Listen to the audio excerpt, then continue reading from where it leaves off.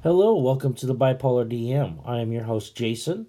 This is an irregular podcast about bipolar disorder, Dungeons and Dragons, and indie writing. What do these three topics have in common? They are three aspects of my life and my mental health. Please visit my website, thebipolardm.com, for more podcast episodes, my blog, and resources for mental health, Dungeons and Dragons, and indie writing.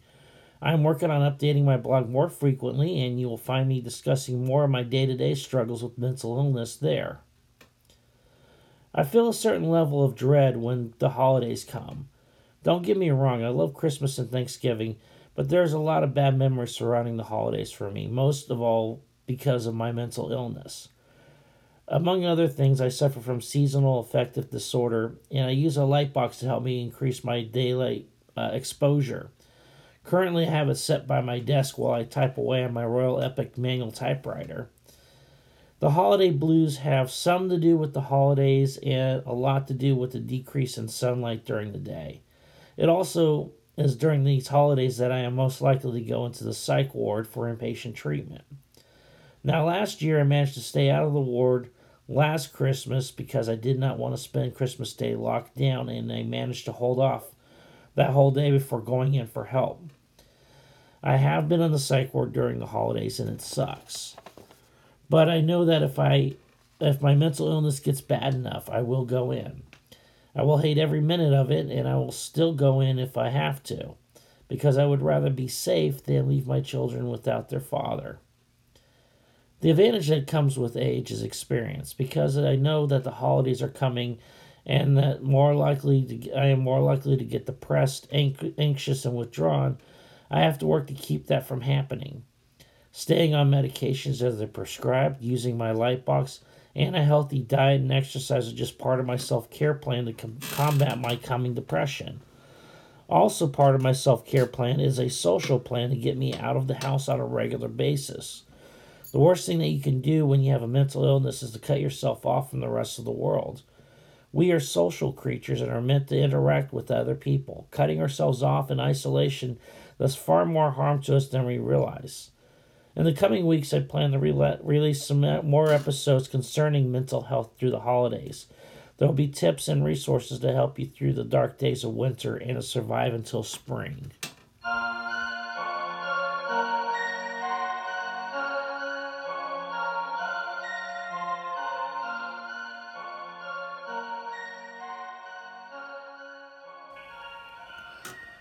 In this episode of the Writer's Corner, I will discuss mental illness and its effect on my writing.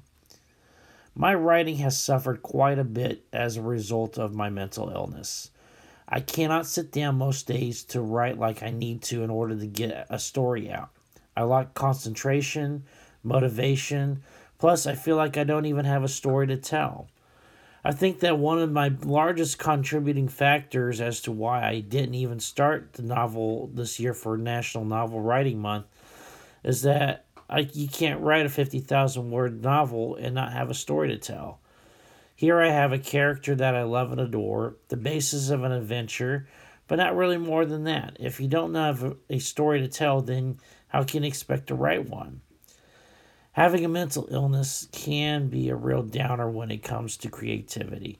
My moods are unpredictable over time and cannot be consistently relied upon.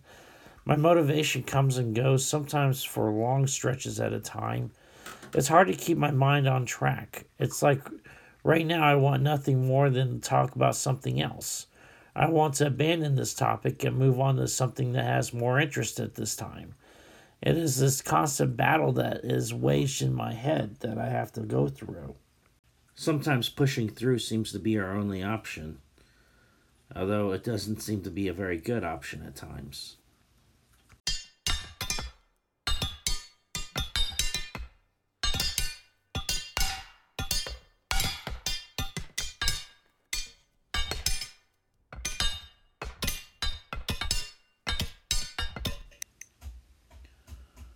In this section of DMing your game, I'm going to discuss why I am a DM.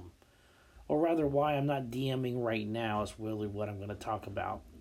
I planted in my chair, I sit here planted in my chair, the same chair that I've been sitting in for weeks now.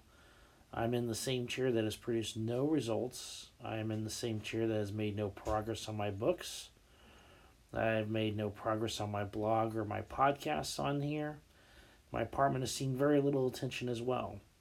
So, with all these things not getting done, why add on the responsibility of creating an adventure each week, reading, studying, and writing? There are locations that need to be built, NPCs to be fleshed out, twists and turns to be added to the adventure. I figured I put in a good 2 to 3 hours of work for every hour of game time played. And our average game goes for about 3 hours, so I need between 6 and 9 hours of prep time before a weekly adventure. Usually it is on the lesser side of 6 hours, but what you put into your game is what you get out of it in return. And I love creating new worlds. I love making new players and non-player characters and adventures for others to enjoy. I feel like that I'm making up excuses with my mental illness for all my shortcomings. But it really is the noise inside my head that is keeping me from making any kind of progress. Probably the only reason why I'm typing this podcast in the first place is that I'm planted in front of my typewriter and actually have something worth saying for a change. My older son Jack has been asked by his party to DM a session or a campaign.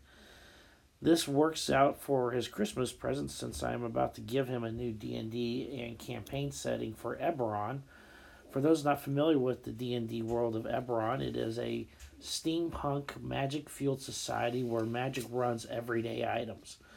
It's also a world that is post-war, and the machines of war are still literally marching around the streets in the form of the Warforged. Warforged are war-fighting robots fueled by magic, and by the end of the Great War, most of the Warforged gain sentience, becoming self-aware. In all honesty, I bought the Eberron campaign setting for myself. Having owned the 3.5 edition, I really fell in love with the world and I'm looking forward to some great campaigns in the 2020 year. Thank you for listening to the Bipolar DM. This is an irregular podcast about mental illness, Dungeons and Dragons, and indie writing. You can find out more about my podcast as well as my blog and resources at thebipolardm.com. I apologize for the shortness of this episode. It really reflects the mess that's in my head right now.